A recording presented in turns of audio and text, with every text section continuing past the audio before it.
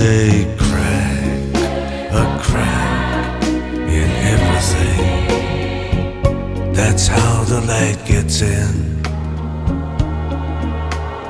Welcome to the Thinking God podcast, and I do appreciate all of the emails and contact I've had from folks with suggestions, suggested guests, some other things, and just some feedback on some of our other guests. Really enjoyed all the folks that I've had on here so far and hope to continue this podcast. We're continuing to go through a series of learning curves on some new technology and some absolutely new hardware in it as well. So do appreciate everyone's patience, and some of the people we've had lined up we've had to postpone.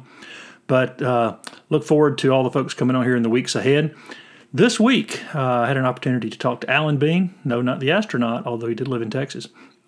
Alan Bean I first became aware of in a column he wrote about N.T. Wright's new book, The Day the Revolution Began, which is an astounding column. If you really want to read a good piece about a great book, you can check it out. Just go to Google and Google Alan Bean and N.T. Wright, and that'll show up. You'll be able to find that column. He did a really good job summarizing the book, and I appreciated that. So I started looking into his background, and I saw that he was the head of Friends of Justice.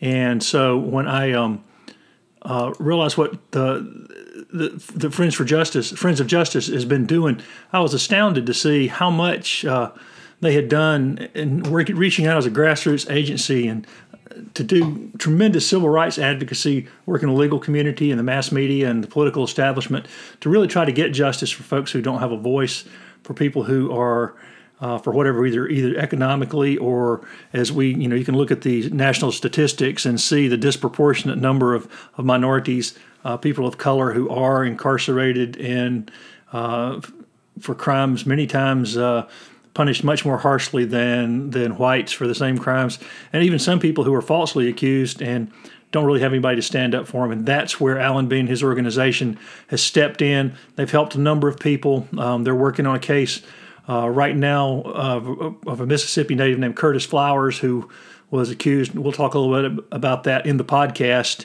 But there's going to be a Starz movie channel special about that case, so look forward to seeing that. Anyway, Alan Bean, fascinating man. I enjoyed talking to him, a native of Canada. He's been extensively quoted. You may have read about him before: Newsweek, Washington Post, USA Today, Chicago Tribune. He's been on CNN, and his work with Friends of Justice has been featured all over the place.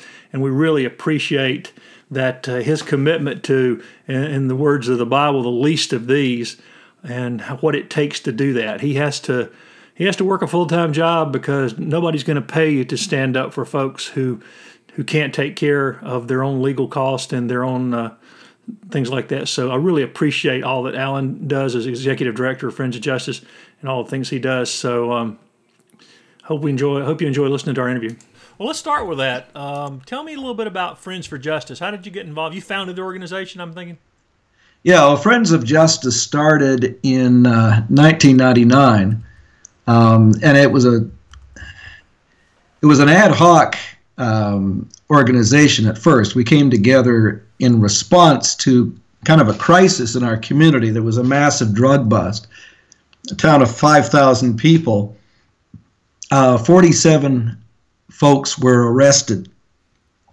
And all of these alleged crimes were based on the uncorroborated word of, one undercover cop. And that bothered me for a couple of reasons. For one thing, we quickly discovered that almost all of the defendants were African American, and if they weren't, they usually had a boyfriend who was. And secondly, not knowing very much about the criminal justice system at the time, it bothered me that there was only one witness, and I knew the biblical teaching that you couldn't really convict anybody biblically except on the testimony of two witnesses. And I also thought about the way that Jesus had been railroaded, and it struck me that there was some potential for that. I also knew a lot of the folks in the town and white people sort of assumed that I agreed with them. And so I knew that there was a lot of racial bias in the community. So all of those things came together, and we got a little suspicious, started poking around, talked to some lawyers. And it soon became clear that this undercover agent was completely disreputable. He had been fired from a number of law enforcement positions, had left his last law enforcement position, basically had been run out of town, owing local merchants $10,000 in debt, and he had been arrested by the sheriff of that county because he was charged with theft. He had left town putting county gas into his own vehicle, private vehicle, and that technically was theft. And so they kind of used that to get him to pay back the $10,000 to the local merchants. And he went down to this other community and settled that problem, came back to Tulia, and the sheriff put him back on the street. He was undercover for about 18 months in this little town, without asking him what he had been charged with, how it had been cleared up, none of that. He just put him back on the street. And so the more we dug, the worse it started looking. And we started talking to the defendants and their families, those who were still in the free world, and started writing letters to the folks that were locked up and getting letters back. And we started meeting every Sunday night in our own home, the Bean home. And it just sort of one thing led to another. We didn't choose the name Friends of Justice until we finally got some media contact, and people started asking, well, what's the name of your organization? So we just dreamed one up on the spot, and Friends of Justice sort of stuck. Well, what were you doing? I mean, what were you doing in Tulia at the time? I mean, what was your job? And yeah, well, I had been pastoring first a Baptist church and then a Methodist church up in just around the Wichita, Kansas area.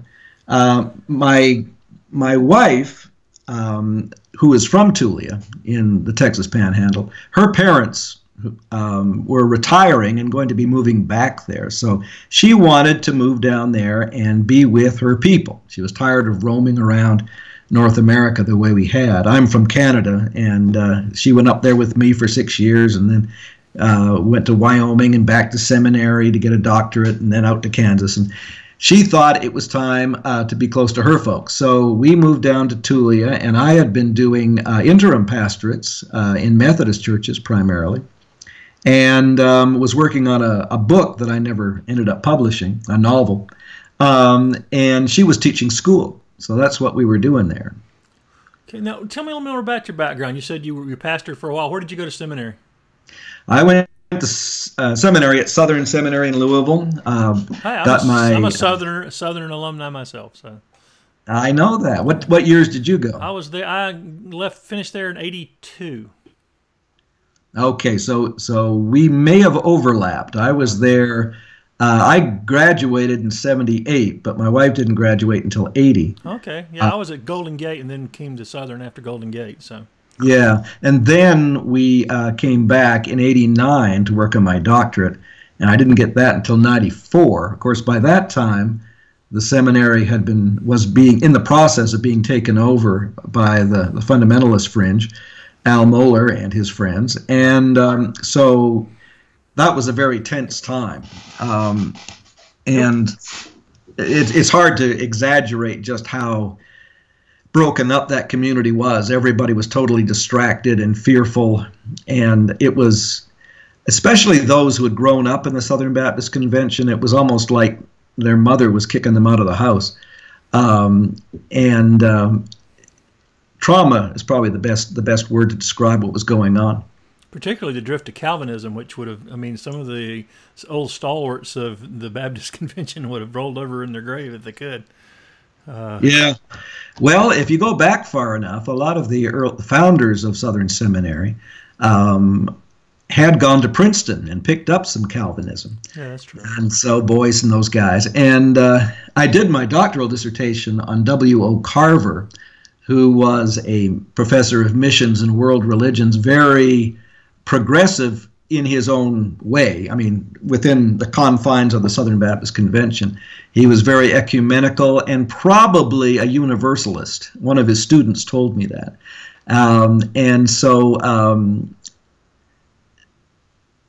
but the more I read him, the older he got, the more difficult to understand, the more his academic rhetoric devolved into bafflegab. I mean, he was just using very, very indistinct terminology. And the reason he did that is because he didn't want to nail anything down for fear of being pilloried, especially in the Baptist press in places like Texas.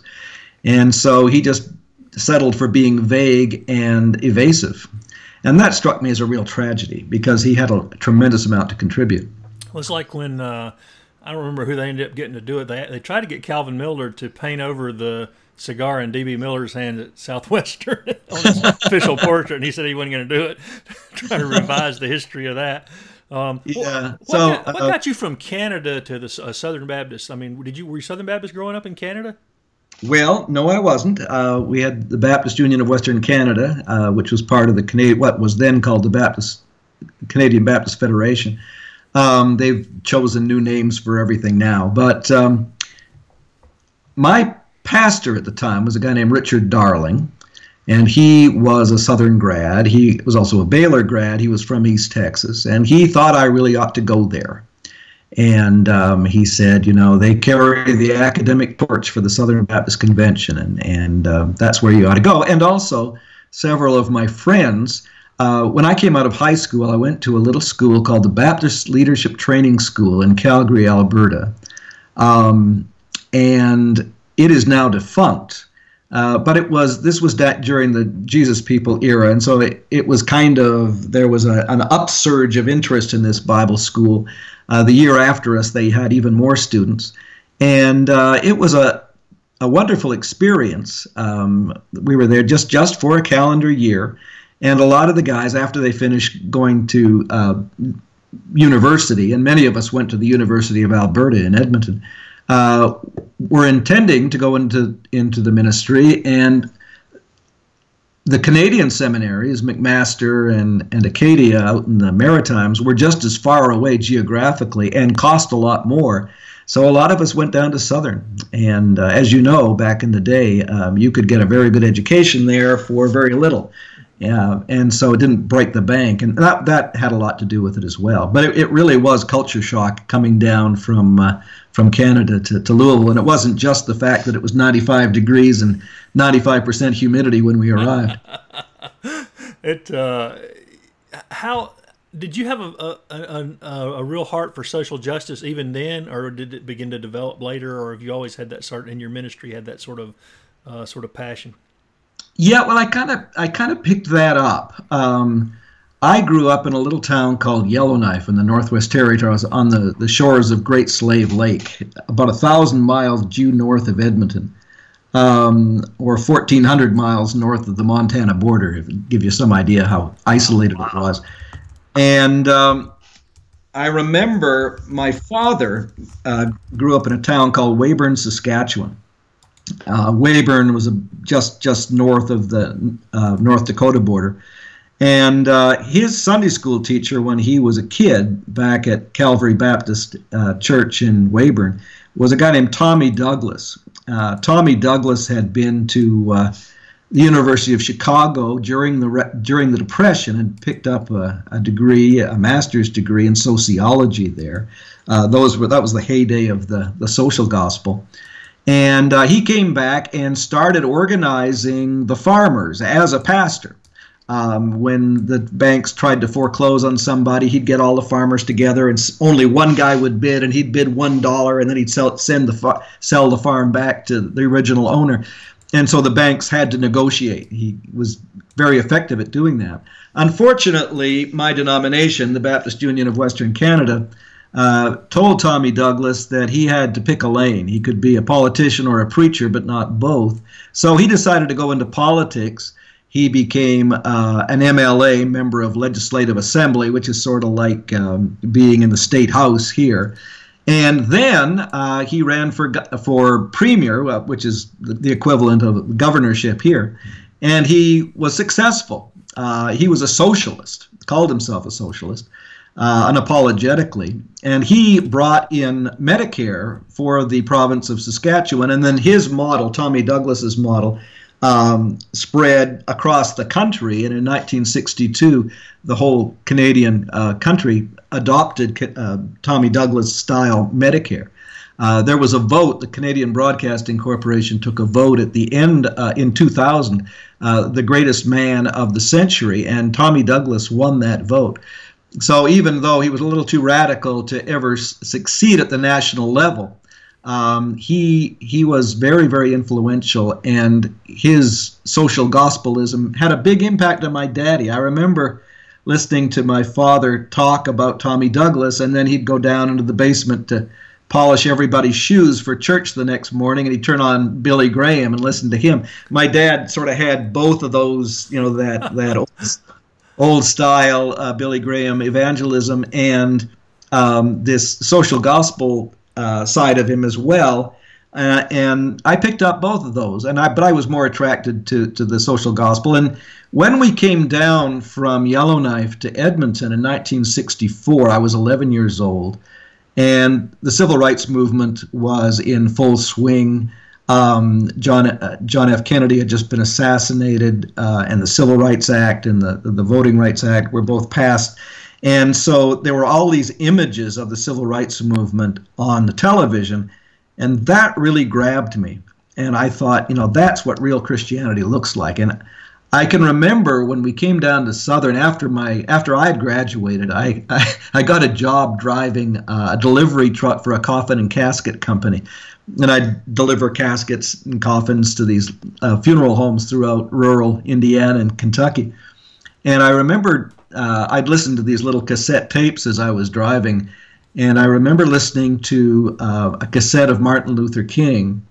And the first side of the tape was sort of letter from the Birmingham jail, very reasoned, very polemical, academic, and logical thinking, very theological.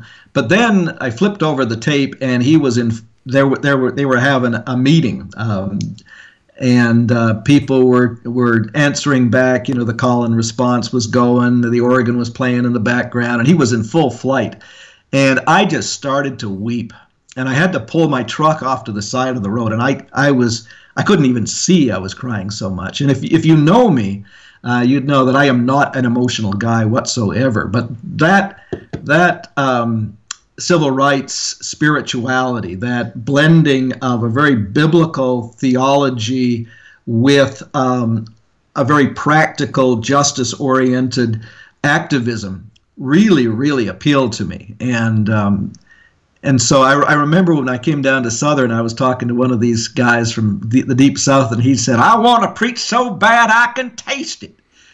And the game these guys would play, the preacher boys, was who's your favorite preacher? And of course, they all knew this vast array of Southern Baptist preachers that I had no clue who these guys were. And I said, probably Martin Luther King. And his jaw dropped, and he looked at me, and he waited for a minute, and he said, he was kind of a communist, wasn't he? Oh, my. And I realized I wasn't in Kansas anymore.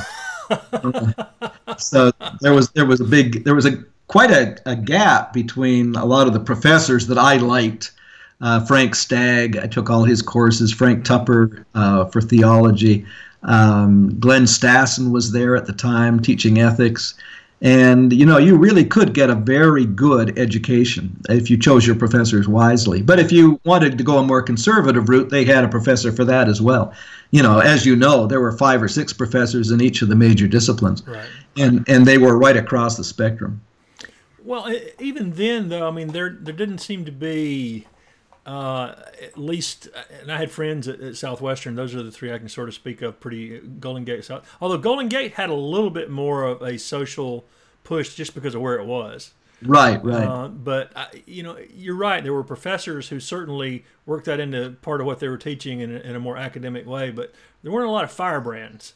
No, and everybody learned. I can still remember professors saying, "Now, this is the way it is." But if you really want to understand what Paul is saying, or this is what the Bible is really saying, but I wouldn't tell that to your people. That's just for you. um, just to keep you sane, you know. Right. And I thought that is really tragic. My father-in-law, who attended Southern back in the 60s, Charles Kiker, he has a doctorate in Hebrew Bible. But he told me that one of the professors for the PhD students in theology, he took them into one of the rooms on the second floor there of the academic wing, or actually it was on the first floor, and they sort of huddled in colloquy, and he was going to talk to them about Rudolf Bultmann. And this was not something he would say in to the regular students in the open classroom. But he was going to talk about Rudolf Bultmann, and Grady Nutt, who was a student at the time, Wow. fashioned this sign and went to the room upstairs immediately above this classroom and lowered this sign down so it was dangling outside the window, and it read, "Rudolph B. is okay with me. Signed, man upstairs." Wow, what a great Grady Nutt story. That is terrific. Yeah, and Grady Nutt, we went to Crescent Hill Baptist Church, and I got to know him a little bit, and his wife danced at our wedding, and with the Crescent Hill Creative Movement Ensemble. They couldn't call it creative. They couldn't call it dance. It had to be creative. So you really got this weird mix of progressive, very sophisticated culture with extreme caution. They were always watching their back. They were always vulnerable because, as you know, so many prominent Southern Baptist professors had lost their jobs just by saying the wrong thing, not phrasing things carefully. And so that was sort of the downside of getting an education at Southern, is that you had to figure a lot of this stuff out for yourself. And by the time I got there, there actually were coercive, trying to bribe you to tape professors' classes and stuff, as if those of us from that generation didn't know what they did to the revolutionaries after the revolution. I mean, Yeah. But they really were trying to pay students to tape certain professors and send them these cassettes and stuff. It was really, and Yeah. and you mentioned Jesus movement. I came out of the Jesus movement. I grew up with a dad on staff and kind of ran away from it because I just got sick of it. And then the Jesus movement sort of, and I was used to the streets and the social and the seeing people healed and looking out for people. And then it was sort of running head on into that at seminary, where that didn't seem to be much of a priority anymore. Yeah, yeah. And I can remember during the Jesus at the Baptist Leadership Training School, several of the students, like there was one young woman who had been at Baylor for a year and then had come back, and she was really into the Jesus People movement. They would, had the granny gowns going, and we'd have little 4 or 5 of us would get together and pray, and some would start to speak in tongues and what have you. And this really bothered our principal. So I think there are a lot of people who I roughly would categorize as post-evangelical, who really cannot feel at home in evangelicalism, but they really, some become Anglicans, or they might even be attracted to Eastern Orthodoxy. Jack Sparks and Frankie Schaefer, a lot of those people went Eastern Orthodox. I mean, that's sort of right. Some of the Jesus movement folks ended up over there. Right, and some end up United Methodists, Presbyterians, what have you. But a lot of folks just they don't want to go back to evangelicalism, and yet evangelicalism has introduced them to a passion and a seriousness and a love for the Bible and a love for Jesus that they don't necessarily find in mainline Christianity. And so it's like they're caught between the devil and the deep blue sea. And I think there are thousands of seminary-educated folks floating around the countryside. They're not that you have to have gone to seminary to be in that camp, but a lot of folks who are. And many of these people, like myself, have tried to be a pastor in conventional churches, and sometimes that has resulted in a lot of trauma and brokenness. Sometimes it's just been frustrating. You just always had to be self-censoring, and you couldn't really pursue the biblical vision that spoke to you personally in a wholehearted way. But it just hasn't worked very well. My question is, though, how can you move beyond the kind of organized religion that seems to be viable from a marketing standpoint or from an economic standpoint? In other words, putting enough butts in the seat to pay a pastor and keep the lights on. How can you start a church? Or let me back up a minute. You can try to take an existing church and sort of move it gradually in a more kingdom of God centered, Jesus-focused direction. But it's very difficult to do because, as you know, American Christianity, American evangelicalism, sort of the default mode is this, what Marcus Borg calls heaven-hell Christianity. And where the big decision is, are you going to heaven when you die, or are you going to hell? And the big decision is whether you pray the sinner's prayer and give your heart to Jesus or not. Now, discipleship in this model is important, and sanctification and growing in faith and, all of that stuff, but it doesn't really matter ultimately. I mean, all that really matters is that you say the sinner's prayer and mean it. And then you're in, and you're going to heaven. You're not going to hell. And this is still like you're saying, the thread that runs through. I looked recently at the top 20 largest churches in the country, the mega churches, the flat screen movement, and all that. Almost all of them, while they're, and I want to preface this by saying I know a lot of them are giving a lot of money, trying to do a lot of good things, but at the core of the message, there's very little difference between that and a Southern Baptist pew in 1955. It's this fetish about hell. And while they talk about taking the Bible seriously, they don't take the reconciliation, who God's side is on the side of the delineation of Jesus in Matthew 25 of who he really thinks are the people following him. It's sort of a choice of this heaven and hell. And that's one of the things I really appreciated about the article you wrote about N.T. Wright's newest book about, he kind of gets into the idea that the whole ransom theory of atonement thing sort of popped up late. It was not something that would have been at home in the first 1100 years of the church. No, and he thinks it's a complete misreading of what Paul was saying. Right. He takes the Bible more seriously than taking. And I don't remember who said this, and I've quoted this on this. I don't know who said it first, but I know the guy who said it 3 times on this podcast was Jay Baker. But he said the only people he had met who believe the Bible is literal are fundamentalists and atheists. That's right. And it bothers people. The new atheists in particular, if you don't subscribe to a literal reading of the Bible, because all of their straw man arguments fall apart otherwise.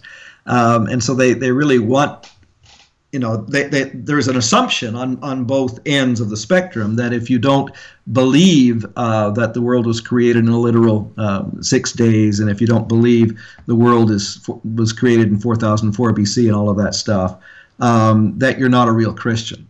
And that's real Christianity, and everything else is kind of counterfeit.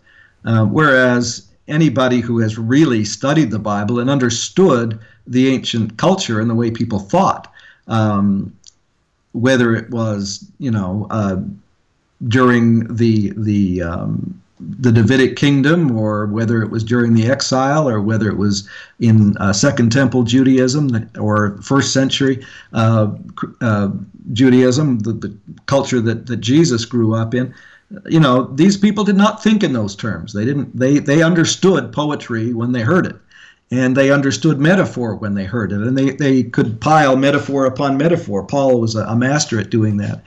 But I think the thing that really appeals to me about N.T. Wright is that he gives people, he doesn't just say that the traditional heaven-hell Christianity is a misreading of the Bible. He tells you what the message of the Bible is. And rather than saying, the Bible is a mass of contradictions, it's a conversation, it's an argument where there's tremendous amount of disagreement, which I happen to believe, he says, this is the meta-narrative. This is the big story. And he takes you back to creation, and he walks you through it, sort of giving an alternative to the old four spiritual laws idea of you start off in this Edenic paradise, and then there's a fall with Adam and Eve, and nothing really happens until Jesus dies on the cross, and then you're saved. He gives a much more compelling story, which is very true to the biblical narrative. He leaves a lot of stuff out. That's, I think, the downside of it. He doesn't really talk about Joshua and Judges and the conquest and all that stuff. He doesn't talk about Ezra and Nehemiah too much, with the exclusion of the Gentiles or forcing men to divorce their non-Jewish wives, etc. But N.T. Wright just focuses on the elements of a coherent story. And he talks about the fact that God called, that after Adam and Eve, who represent you and me, turn to idolatry and worship the creator, worship creation or the creature rather than the creator, and became miserable and basically messed up paradise and turned away from their vocation of tending for paradise and caring for God's creation.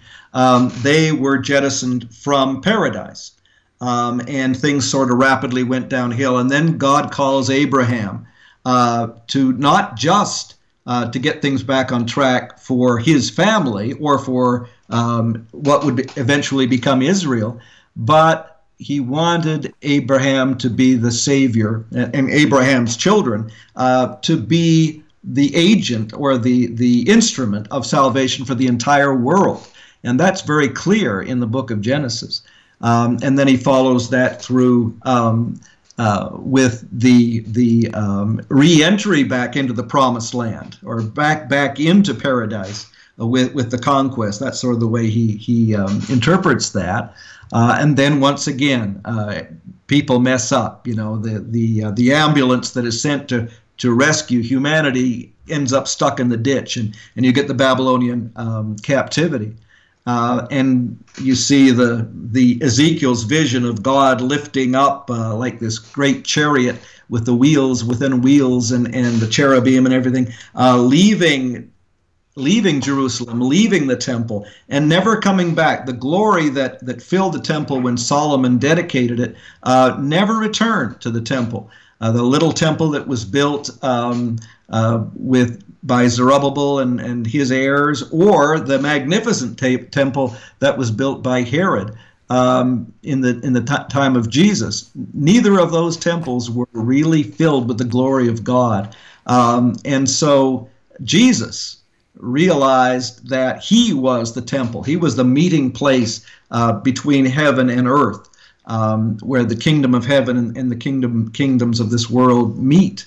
And so he preached the kingdom of God, and he lived the kingdom of God, and he taught the kingdom of God in parable and with it by his example, by reaching out to everybody and basically turning his movement into a celebration party that welcomed everybody. And that drove him to his cross. That put him in conflict with not just with the religious leaders, but also with the Roman leaders. Because if Jesus became Lord, if Jesus was Messiah, then Caesar was not. And so Jesus dies on the cross, and he has this kind of what Gustave Alain used to call the Christus Victor atonement. Where Jesus took all of the powers and principalities and spiritual wickedness in high places on his shoulder, all the sin of the world, both individual sins and corporate sins, systemic evil, the demonic powers, all did their worst to crush Jesus. And then with his resurrection, then you have the victory over death, and you have the full flowering of the kingdom of God. And it is our job as the church to live out that victory and to make it real. And so all of these pieces fit together very beautifully in his narrative. Now, you could say there's a lot of bits of the Bible that don't fit into that. And that's, I think, where Peter Enns comes along and talks about some of the disjunctions within the Scripture. Right. But I think for a good pastoral theology, a good preaching theology, right really brings the right elements to the table, pun not intended. I agree. And I think what you mentioned from the very beginning, I've always said that it seems like there is a penchant for pastors to think the world started after the fall in Genesis 3. They forget the first 2 chapters, that God created things and said they were good and he was pleased and all these things. And he never recanted that particularly. There were places obviously you could talk about where, but and back to the hell thing too. One of the most interesting comments that I heard was a number of years ago, this young man who was addict and alcoholic, and we were talking, and he'd walked an aisle at a church, and we were talking about it, and he was still having problems. He had some court dates, he had debts, his family had left him. His question was probably the most apropos to that whole approach. He said, well, if it's just about going to heaven and I'm going to heaven now, why don't I just kill myself? That's right. I mean, that was the logical question is, if that's all it's about, then once you've made that decision, what are we sitting around here waiting for a train for, That's right, and that kind of logic can work in reverse. My experience doing criminal justice reform work since 1999 has really convinced me that, especially in the South, especially in the Bible Belt, prison sort of becomes a down payment on hell. And the reverse logic of what you just mentioned applies. People think, well, if this guy is a druggie and, he's on the side of Satan and he's going to spend eternity in hell, if God is sort of ready to pitch the guy into the lake of fire, then why don't we just throw him away and let him rot in prison? That if God is going to torture this guy forever in hell, right, then sending him to prison isn't so bad. And so a prison sentence of 30 or 40 years for a simple drug transaction, which in most parts of the world would sound incredibly draconian, starts to make sense. It's no big deal. And so you get a lot of those dynamics working out. And it's not surprising to me, as Shane Claiborne has said when he was here at Broadway Baptist Church, the church I attend, he pointed out that the same churches that are big on hell are also staunch supporters of capital punishment. And the same thing goes with mass incarceration. And if you take a map of where most of the executions in America have taken place, and you superimpose it over a map of where most of the lynchings took place between the late 19th century and, say, 1950, it looks almost exactly the same. The places that were big on lynching are big on capital punishment. And I don't think that's a coincidence. No, I don't think so either. I had him on the podcast last fall, and he was talking about his new book. And one of the other things that Shane and I didn't talk so much about, but I wonder if your experience has borne out that it seems that on the front lines of almost all the work for the poor and the oppressed are 2 groups. You got progressive liberals and Christians. And yet those 2 groups rarely seem to have any sort of coalition to get things done together. No, well, there are problems. Part of the problem, I think, is that in my experience, a lot of progressive Christians, especially if they are post-evangelical, are much better at telling you what's wrong with fundamentalism than answering the question, who is Jesus for you? Or how do you understand salvation? Or what do you think is going to happen after we die? Or what does the kingdom of God mean to you? They aren't comfortable being constructive. They are simply, we tend to be focused on critiquing fundamentalism, and we're very sophisticated very subtle. Our arguments are very incisive and compelling, especially if you've run afoul of fundamentalism. But the question is, well, what are you guys about? What are you doing? What's your vision? What sets your heart on fire? Then we're not so good. We don't. In fact, a lot of people. I found it very interesting in the church I attend. I was talking to a woman, and she had a Sunday school class. It was primarily women, perhaps exclusively women, I don't know. And these women would have been in the 40 to 60 range, most of them. And she asked the question, and she said, I want you to give me your gut reaction. When I use the word the cross, or the phrase the cross, what's your reaction? And it was almost exclusively negative, because all people could associate with the cross was what Frank Stagg used to call butcher house theology. And they didn't, or slaughterhouse theology, they didn't want to go back to those old revivals that they remembered from their childhood, where people did the ticking clock thing and talked about going to hell and everything hangs in the balance, and Jesus died on the cross to save your sins, and the blood of Christ was shed for you, and come to the front and give your heart to Jesus. Now, all those associations brought up really intensely negative feelings for them, and they didn't have an alternative way of understanding the cross or the blood of Christ or any of these other expressions which are central to the biblical message. And it's really this is sort of ground zero kind of rhetoric from a biblical perspective. If you can't use that language, if it doesn't sound like good news to you, then there's a problem, and for a lot of us, all we can think of is the way those terms have been misused and abused and misapplied by certain people that have traumatized us in the past. We haven't embraced them and said, well, what did they mean for us? What was Paul really talking about?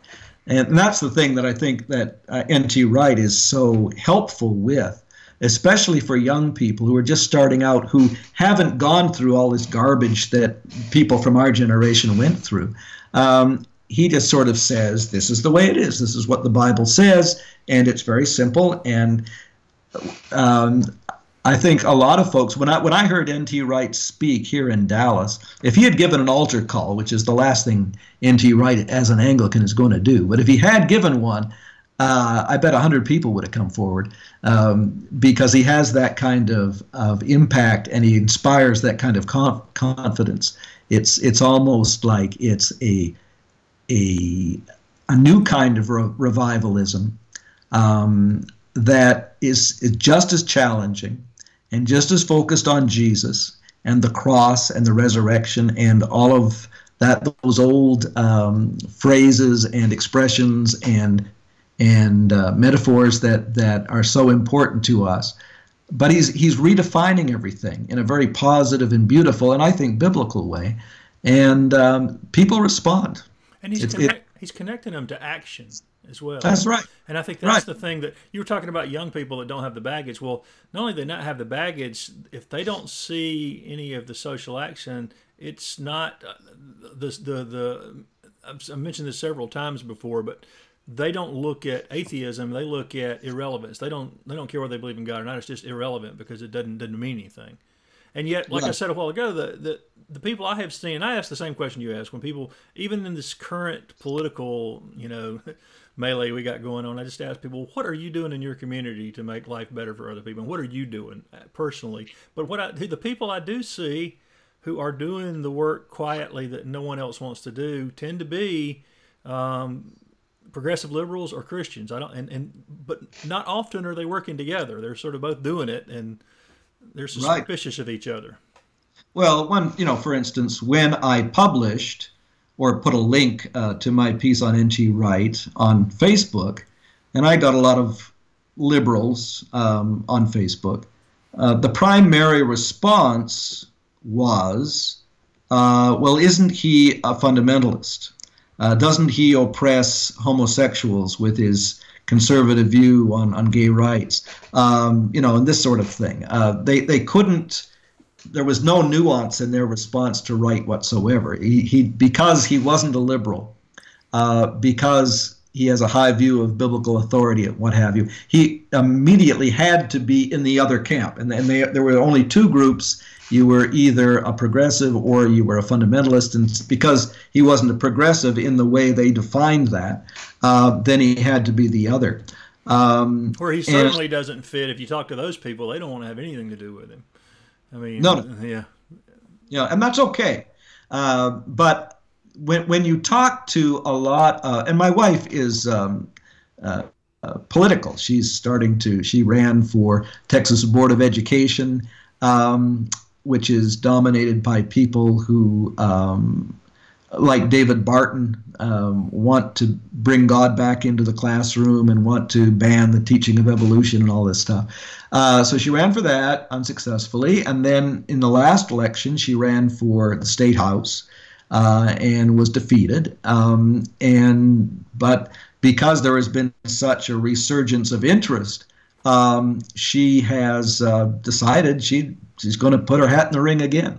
So I hang out with a lot of white liberal Democrat types, and a lot of them, religion is all of a piece. The only religion they really know is the religious right. They're vaguely aware of the Pope and what have you, but that's, other than the Pope, that's about the only, progressive religious figure they know. And they really do not like religion. A lot of them have read a lot of Dawkins and these other folks, and they just really envision a world where secularists and liberals, and they tend to see those two as complementary categories, are in charge, and all of the haters and the fundamentalists and the bigots are silenced. And so it's a very, very Manichaean, black and white kind of mentality, very much the same sort of thing that you find in fundamentalist circles. And that kind of breaks my heart. But again, by the time you get to our age, you realize it's a fool's game trying to get anybody to change their mind when they're set in their ways. All you can really do is reach out to people who are still in the formative stage, young folks. Right. And they're the salvation. They're the future. But I've just tried, I'm like you, I've tried to point out to, and I don't like the word secular, but secular liberals, to point out that you guys and the Christians are the only ones out here trying to take care of the orphans and feed the poor and stand up for justice, and yet you won't meet together. I know you disagree on some things, but those would be a pretty powerful coalition if you came before, particularly some bodies with pastors and Christians on one side and political liberals on the other, because it'd be a pretty broad spectrum of people. It just seems interesting that coalition has been really slow to develop. I know dogma plays a part of it on both sides of the fence there, but yeah, that's right. Well, have you had much support from churches or pastors or church leaders for Friends of Justice? Have you guys been supported? Well, I have done a lot of presentations in various kinds of churches. If you talk to black churches, most African Americans have had enough experience with the criminal justice system, either personally or having watched a family member get in trouble with the law and not be treated justly. Or just noticing what is happening in their own neighborhoods, that when you talk about what happened in Tulia or what happened in Gina, Louisiana, or what happened in Church Point, Louisiana, or what happened in Winona, Mississippi, one of the cases I'm still working on, they get it. You don't have to spell it out. They're 2 steps ahead of you. If you make that same presentation in a white church, and it can be a very progressive white church with a lot of educated people who have taken courses in the humanities and all sorts of stuff. You get a polite response, but it makes folks feel uncomfortable. They've never really thought about this. The idea that America is radically unjust in its dealing with our poorer folk, especially those of color, strikes them as counterintuitive, and they don't really want to be identified with any kind of a movement or a perspective that would be really gung-ho in that direction. They want to nuance everything. They want to water everything down. They want to always be the devil's advocate. And I really feel that for people who live in the suburbs, especially people who are middle class to upper middle class white people in the South, it is really hard to get the problems in the criminal justice system and or the immigration system, for instance, and so it's not that they disagree with you. It just the whole subject makes them uncomfortable, and they get uptight and they go quiet. That's true for high school kids. It's true for older folks, and I really find it that has happened over and over again. And so I really don't know how you get beyond that. But if you're going to get white liberals involved in real, honest-to-goodness justice advocacy work, you really have to get them in touch with the black church. And our churches are so segregated. And they aren't just segregated because white people tend to worship with white people and black people with black people and Latinos with Latinos.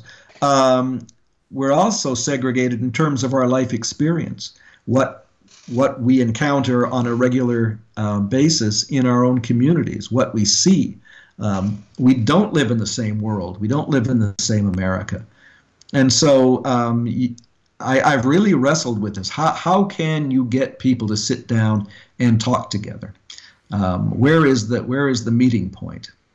And that's a real challenging issue for me. I understand in the current political environment, really, the sitting quietly by may not be the option it was 2 years ago, because certainly the far right is not sitting quietly by. I mean, they're buying hook, line, and sinker. You know, the messaging on immigration, the messaging even on changing some of the things about people's sexual orientation and other things. There doesn't seem to be any sort of hesitation or anything now for people to just scream as loud as they can about all that stuff. That's right. And the only thing liberals seem to be able to scream loudly about are things like gay rights, abortion rights, and when you move beyond that, things get a little tense. It's very difficult, for instance, to swing the Democratic Party behind the issue of justice for immigrants, for the undocumented, to really call for radical and compassionate immigration reform that is rooted in the biblical principles of welcoming the stranger. It was interesting, a few years ago, Sojourners and a few other folks were able to get several prominent evangelical leaders, Richard Land was one of them, to participate in this move for immigration reform. And everything was going along just fine until the election started, and then everything just fell apart. Trump's call for we're going to build a wall was so compelling for so many people that on the right, that became the only position that you could maintain, and the whole movement fell apart. So it's a toughie. And the Democratic Party, like you said, that they have forgotten the roots. I mean, it was a white Democrat that was able to get the civil rights legislation through when no one else could. That's right. And that kind of thing. Moving to a little different, I want to shift gears a little bit. How has your view of Scripture changed over the years, Alan? Well, because I grew up in Canada, I was never really introduced to a hardcore fundamentalist approach to Scripture. The first pastor that I was aware of was a guy named Ray Price, who was a British Baptist, who was, I think, probably fairly liberal. He was a big fan of C.S. Lewis and Dietrich Bonhoeffer, and he dropped these names, and I didn't know who these people were at the time, of course.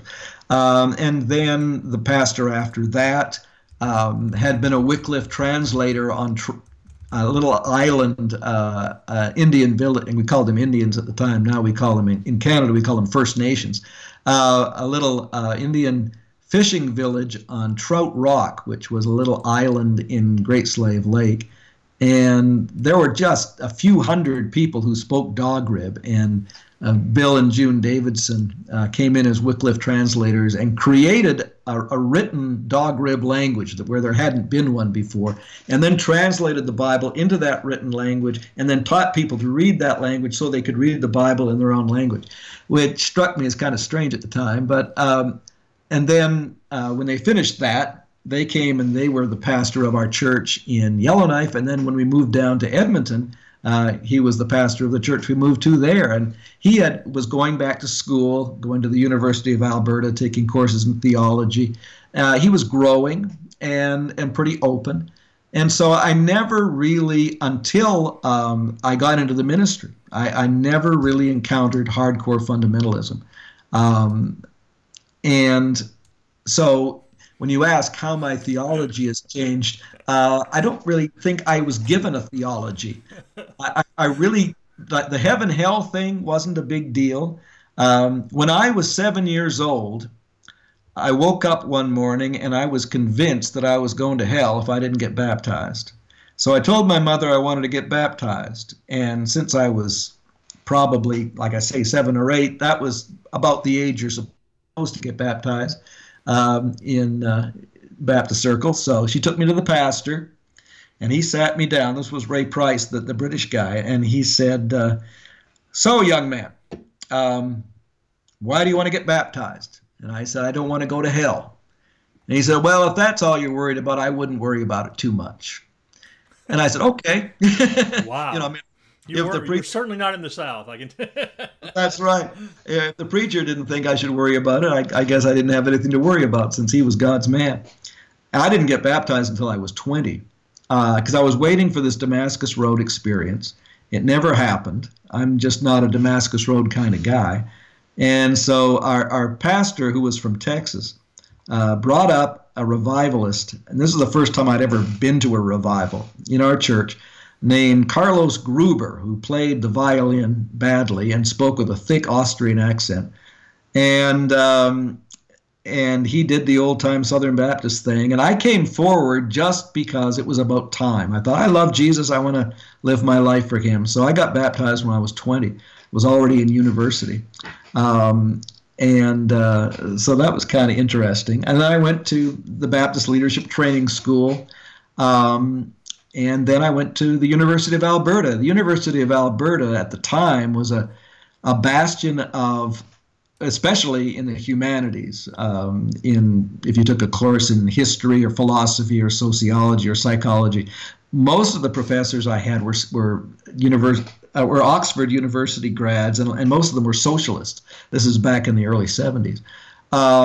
And so by the time I got down to Southern Seminary, it was such a breath of fresh air just not to be surrounded by this kind of not anti-religious world, but my university years were very in a very secular kind of Enlightenment atmosphere where religion didn't really have a serious role to play.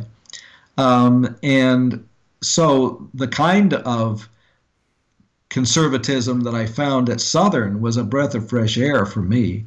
And then I went back to the churches, and my wife and I were both ordained, or at least that was to be the idea. We got up to Canada, and we went to this church in Medicine Hat, Alberta, and when it came time for us to be ordained, the church told us that they had just been kidding about that they wanted to ordain me, but not Nancy.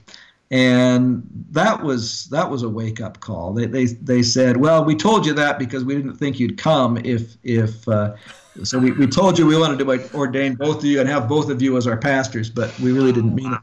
And that was a real slap in the face. But I really don't think at that point that I was being forced to create my own theology. And a lot of what I believed came right out of the seminary classes that I took. When I was in Sunday school, I don't think I ever learned anything. I didn't learn how to read the Bible. I didn't understand the history of the Bible. I didn't understand the chronology of how everything fit together. And so I was really being forced to put all this stuff together by myself. And I soon realized that the way I was talking about the Bible and the way the people in the pews were thinking about the Bible was very different. Because although I was shielded from fundamentalism, most of the people in these small towns I was ministering in had not been so fortunate. And in every church I was in, there was at least one guy who had been to one of these little Bible schools, which were ultra-fundamentalist, on the prairies of Canada. And they were dispensationalists, and I had never really encountered dispensationalism before, had to wrestle with that, and did a lot of reading about it. And they believed in heaven and hell Christianity, and they wanted me to preach that. And when I didn't preach that, they were very uncomfortable. And I didn't know what to do about that, because I was encountering things like dispensationalism, the idea that Jesus was coming back any day to take his people back to heaven, and then the tribulation would come, and they had all of these timelines worked out. I didn't know anything about that, so I had to start studying about it. And they had these theories of the atonement, which were very much along the lines that N.T. Wright is critiquing. That God had set a very impossibly high moral test for humanity. We had all flunked. God was mad as hell about it, was wanting to fry us all. But Jesus sort of somehow presented himself as an innocent sacrifice, and that seemed to appease God, so the rest of us get off. And that just struck me as bizarre. They didn't talk about that at seminary. My preachers had never talked about that when I was growing up. So I was encountering all this stuff kind of for the first time. And so from my early 20s, I've sort of been trying to, I was rocked back on my heels, to be honest, and I've been trying to piece together a working theology that is both biblically rooted, but that also makes sense of life and doesn't force me to check my brain at the door. And I think now that I'm 64, I'm starting to feel like the puzzle pieces are clicking into place. But I've never really felt that until now. Well, we've talked a lot about it. What do you believe about hell? Do you believe in a literal hell? If so, what do you think it is? I believe in judgment. I really think it's important that evil be exposed, and that people who are complicit in evil are made accountable. And probably the best story, the best parable that Jesus told, and almost everything that we know about hell, all the tables and chairs of hell, to use Helmut Thielicke's phrase, are taken from the parables of Jesus. And one parable that isn't usually seen as a hell parable, but is the parable of the prodigal son. The prodigal comes home, and he comes home basically because he doesn't know where else to go. He doesn't come from any high moral purpose. He just realizes that things were better back in his dad's home, and he's starving to death, so he might as well swallow his pride and go home. The father embraces him with rapture and with love and compassion and joy. He's thrilled to have the kid back. No excuses, doesn't want to hear the kid's excuses. And then the elder brother, which is you and me, comes out from the fields. He's been working hard, sweat running down his face. He's beat. And he hears the songs and the dancing and the music and the hilarity coming from inside the house. And he is told by a servant that your brother came home and they've killed the fatted calf and they're having a big celebration. And the elder brother refuses to go inside. And so the father comes out and remonstrates with him and says, this is my kid, my flesh and blood. He was lost and now he's found. How could I not have a celebration? And Jesus doesn't tell us how that little exchange was resolved. He just leaves it hanging. But my guess is, the implication is that the father came back to join the party and left the elder brother in the outer darkness, where men shall weep and gnash their teeth. And that is what hell is about, the natural consequences of turning our back on the kingdom of God and saying, no, I don't want to join the party. I don't want to be part of that. Because to do that, I would have to swallow my pride. I would have to realize that I'm as much of a loser and a sinner and a broken person as anybody else. And I'm not going to do that. I'm going to maintain my superiority regardless of what my daddy thinks. And if you believe that God is infinite compassion, then that's a problem, And I think that God has, in his love for us, allows the natural consequences of our hardness of heart to play itself out. And I am not dogmatic about hell being a place. I kind of like C.S. Lewis's The Great Divorce. Right, I knew you were headed that direction, yeah. And I also like the Eastern Orthodox idea. And this is not that all the Eastern Orthodox think this way, but it's an option within that tradition, is that when you die and you come into the presence of the blinding glory of God, if your heart is full of love, then that is heaven. But if your heart has been hardened, then it feels like hell. And you either, and that gets us back to John's gospel, where he says, and this is the judgment, the light has come into the world, and people love darkness rather than light. And if people love darkness rather than light, what are you going to do if you're God? I don't know. And I'll leave it to God. It's not my call. But I really don't think that hell is a place of eternal conscious torment, because that you can't believe that God would toss people into a hell like that. C.S. Lewis says that the doors of hell are bolted from the inside or locked from the inside.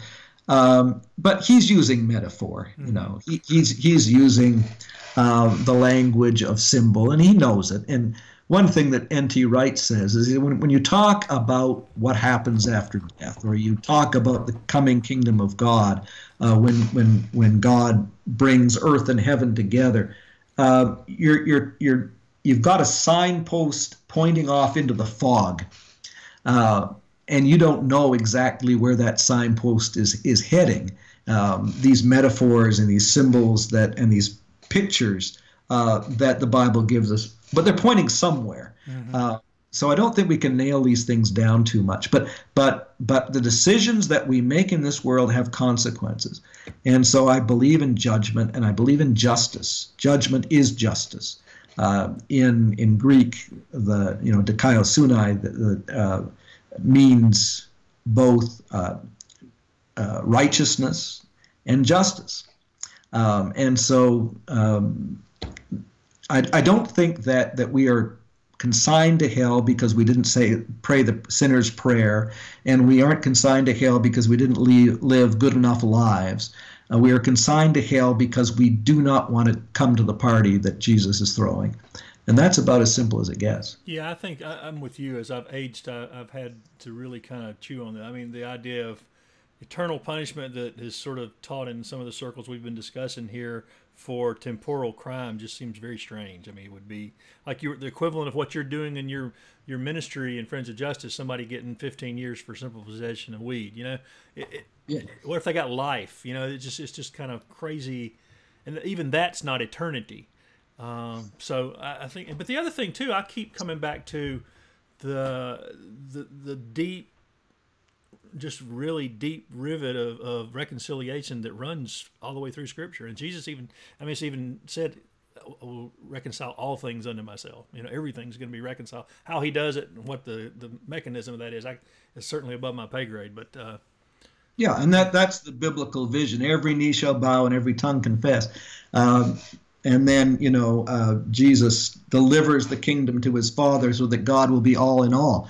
I mean, what does that mean? I don't think Paul knew exactly what it meant. It just meant that that the ultimate vision for reality is that God is going to bring heaven and earth together. And that's why we pray that, in the Lord's Prayer, thy kingdom come, thy will be done on earth as it is in heaven. That isn't just an anomaly. That's central to the message that Jesus was preaching. And one of the things, again, getting back to N.T. Wright, that I like about his theology is that he has the guts to bite the eschatological bullet and to talk about the fact that one day, and he's talking about life after death, that heaven is important, he says, but it's not the end of the world. The end of the world is when God brings heaven and earth together, and we get our resurrection bodies, which we will not get until we all get them together. Jesus is the first fruits of them that sleep. Heaven is a kind of waking sleep. It's disembodied, it's conscious, it's restful, it's beautiful, but it's not the ultimate reality. And it's very difficult for sons and daughters of the Enlightenment, like we are, to really buy into that thinking, because it sounds so supernatural and so unscientific and so naive. But that is the biblical vision, and I think it all boils down to the fact that we've got to leave the particulars to God, but the Bible says that's where we're headed. It says that in the prophets. Jesus picked that up. Paul says it, and Revelation brings that to a beautiful conclusion with this vision of the New Jerusalem coming down out of heaven to earth. And so the ultimate vision is an earthly reality. And we can't put all of the pieces together and know exactly how it looks. And if you try to picture it literally, it just seems silly. But I don't think the ultimate reality will be silly. I don't think that it's nothing because we can't picture it doesn't mean that it isn't real. But the point that I think Wright makes is the goal is not to believe certain things about the end times. The goal is to say, because that's where creation is headed, because that's going to be the conclusion of the game, I want to be moving in that direction. I want to be not building the kingdom in my own power, but cooperating with God, being used by God as an instrument to build the kingdom. And when we do that and just leave the end result to God, then that makes the church, that gives the church its marching orders, it gives the church its proper shape, and it's a beautiful, if not completely mysterious, vision that sort of keeps us going. I'm glad you used those words, because I do think we are a culture that wants to demysticize everything. We were not comfortable with mystery or with things that particularly the Old Testament, they would have been much more comfortable with not knowing everything and figuring things out, and with the mystery of it. And we just, the next couple of questions, because I don't want to keep you forever here. I've really enjoyed our conversation, but I've asked these things to everybody. Who is Jesus? Jesus is the human face of God. People, the big question when I was in seminary was, is Jesus God? And then, of course, you get into all kinds of Trinitarian arguments about how he is and isn't related to God, and how he's co-equal with God, but not the same as God, unidentified. You go back and forth. But for me, that's never been the big question. The big question is not, is Jesus God? The big question is God like Jesus? And I'm betting everything that he is. And you can understand the character and the nature of God in many ways. And you can look at certain parts of the Bible, like the conquest of Israel, where God picks favorites and he fights for his people and he encourages them to slaughter their enemies. And you could come to the conclusion that God is an imperial God, and that God picks favorites. And if you go in that direction, then you're thinking, okay, America first, We are the chosen people. We are a Christian country. We are God's chosen people. We are a city set upon a hill. And if we get into a conflict with any other country, God is going to be on our side. And our side will be righteous simply because by virtue of who we are as God's chosen people. That kind of thinking. How we think about God really affects everything. But if we go with Jesus, then God is infinite mercy, infinite love, infinite forgiveness, and infinite beauty. And that's the kind of God that I choose to believe. And so I filter everything through a Jesus lens. And for me, Jesus is the one who tells me what ultimate reality looks like. And so for me, Jesus is the human face of God. This next question, what is the kindest thing anyone's ever done for you?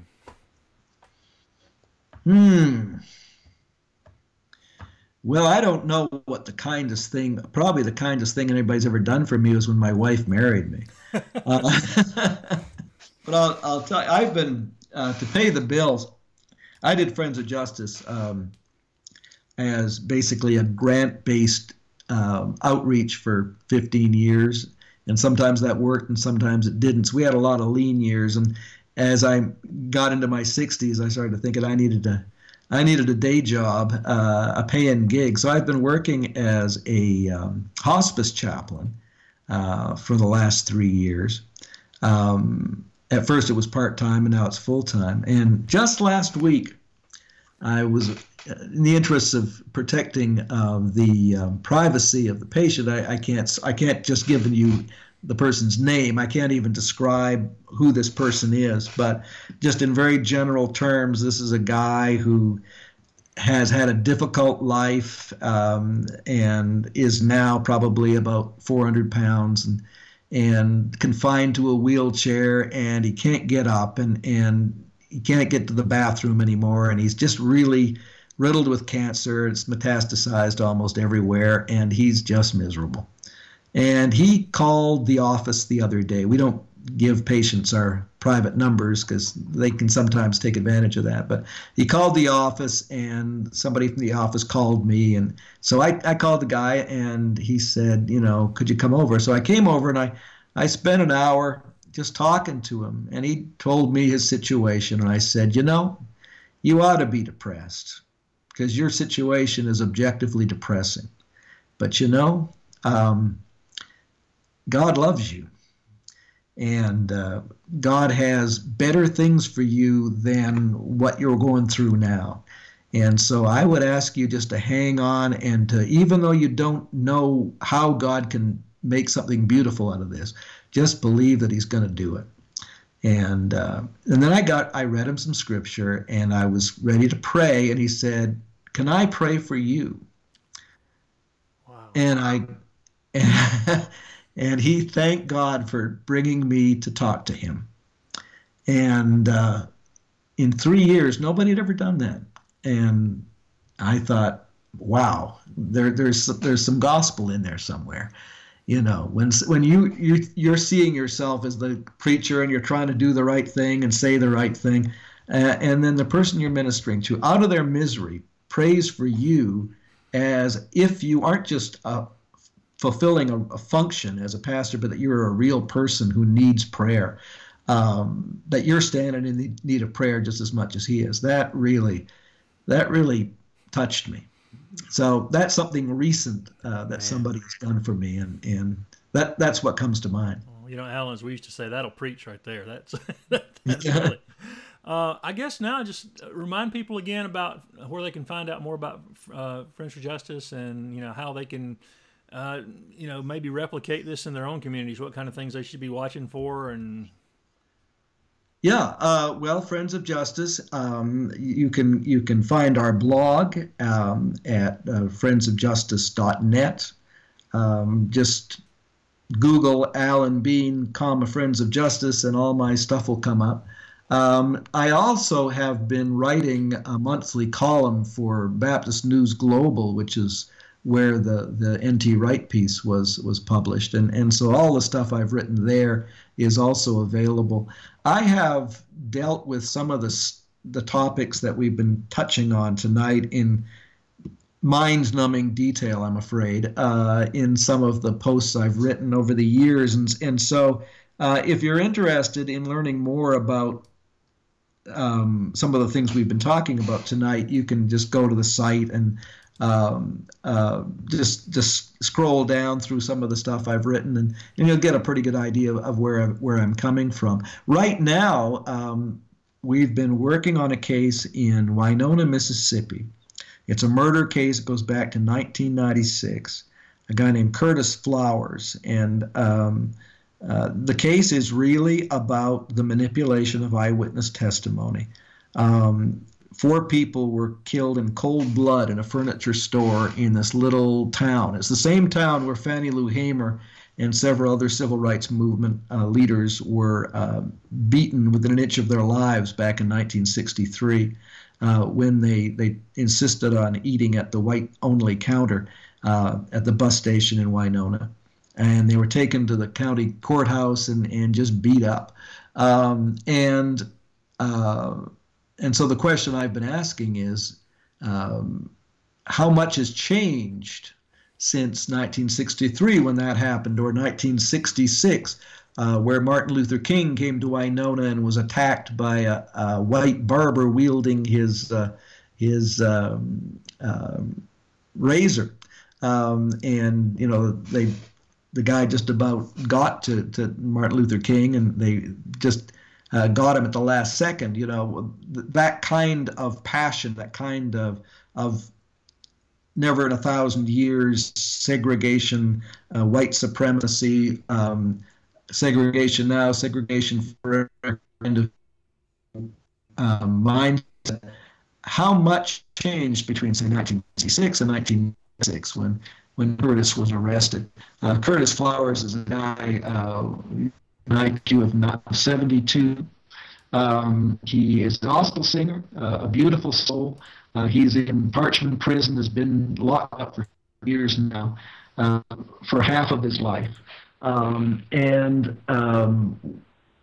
I was just out to Mississippi last week. The Stars channel is going to be doing a documentary on this case, and we've got some wonderful pro bono attorneys who have been assigned to the case, and the Mississippi Innocence Project has gotten involved. We've been talking to them for 4 years, and they've gotten involved. And some really wonderful, exciting developments have taken place in the case that I think are going to blow it out of the water. It's been the Supreme Court has recently ruled that they want the Mississippi Supreme Court to look at the case again. And I can't go into detail because either I'd spend the next 2 hours explaining the case to you. But if you want to learn about it, just Google Curtis Flowers, Friends of Justice, and all of the blogging that I've been doing over the years is there. And I write this stuff not so much for the average reader, but I write it for journalists. I write it for attorneys. I want to lay out all of the argument. And that's sort of what Friends of Justice has done. We come in and we tell the story. And not the way a lawyer would tell it necessarily. We try to give a thick description of what's going on. We interview the family. We look at the history around the case, the racial history, and sort of just tell the story deep and wide, and try to draw attention to it. And so that's sort of what we've been doing, and it's a difficult process. I think our to bear fruit, as it has in other places. We've seen some miracles happen. We've seen the prison bars open and innocent people walk free in Tulia and in Gina and in Church Point, Louisiana, and I think it's going to happen in Winona. That's wonderful. Well, Alan, I've really enjoyed talking to you. It's always good to talk to somebody else who's of the same tribe, and I really appreciate all the work you've done and are continuing to do for justice, and I hope folks will check out what you're doing. I look forward to seeing that documentary on Stars, and certainly we'll keep you in prayers from this end. Well, thank you, Greg. I appreciate it. Thank you for doing this podcast. as I drive around from visit to visit, I have spent a lot of time in the car, and so I've had the chance this last week to listen to almost every interview you've done, and I think you're doing a really wonderful service to people like myself, to realize that I'm not the only one out there, that other people are wrestling with this stuff and coming to very similar conclusions, and that a consensus, a rough and ready consensus, a kingdom consensus is coming into shape. And we're moving in the right direction, and some exciting things are going to happen down the road. I really do believe that. Well, I appreciate that, and that's why I started this. I needed to hear those voices to encourage me, and I think we have to kind of preach the gospel to ourselves sometimes and hear other people kind of echo it. So I really do appreciate you taking time to talk to me, and I'll look forward to talking to you again. Maybe we'll follow up after the Stars thing and chat it up again sometime. That'd be wonderful. Thanks, Alan. You have a good night, man. God bless you. Martin Luther said, when we preach the truth, the dogs begin to bark. And if you were listening to our entire podcast there, you heard the dogs barking at Alan. Actually, the dog was barking here. My dog was barking as well. So whatever it was from across the country here and across Skype, the dogs were barking because the truth was being discussed. And if you're a friend to justice, and Alan is, and his name is just a name, but what he does proves that he is a friend to justice. He is looking out for, as I said at the beginning, the least of these. He is doing this because God has put it in his heart, and he has a compassion for those who don't have anywhere else to turn to find justice. And at the core of his burning desire to do this is his call of God and his love for God and his faith. And he has hope because there is faith, and he has seen some amazing things. And if you want to check out his website, you can find out more. The Friends of Justice website. You can find out more about his work and the people they have helped and the people that are still trying to help. You can also support him. You can make donations there, and also look up some of his writings on Google. He writes a regular column, and he does a blog some. And the piece, particularly the piece on N.T. Wright, I would highly recommend you check that out, as well as N.T. Wright's book. That's it for this week's Thinking God podcast. As always, I'm glad you were here. I'm glad somebody's listening, and I appreciate all the kind words, and also I even appreciate the constructive criticisms I'm getting. And we've got a lot of good guests lined up, so I hope you'll continue to tune in. We are kind of going through some growing pains on our website, trying to get it up to date, but you can check us out at iTunes or Google Play, or at our Podbean address, which is thinkinggod.podbean.com. That's thinkinggod.podbean.com. And thinkinggod.com is our website, which is being continued renovated. So I hope you'll check those places out and stay in touch. You can reach me at gwilson@thinkinggod.com with suggestions or comments. And until next time, get out and do something to make the world a better place.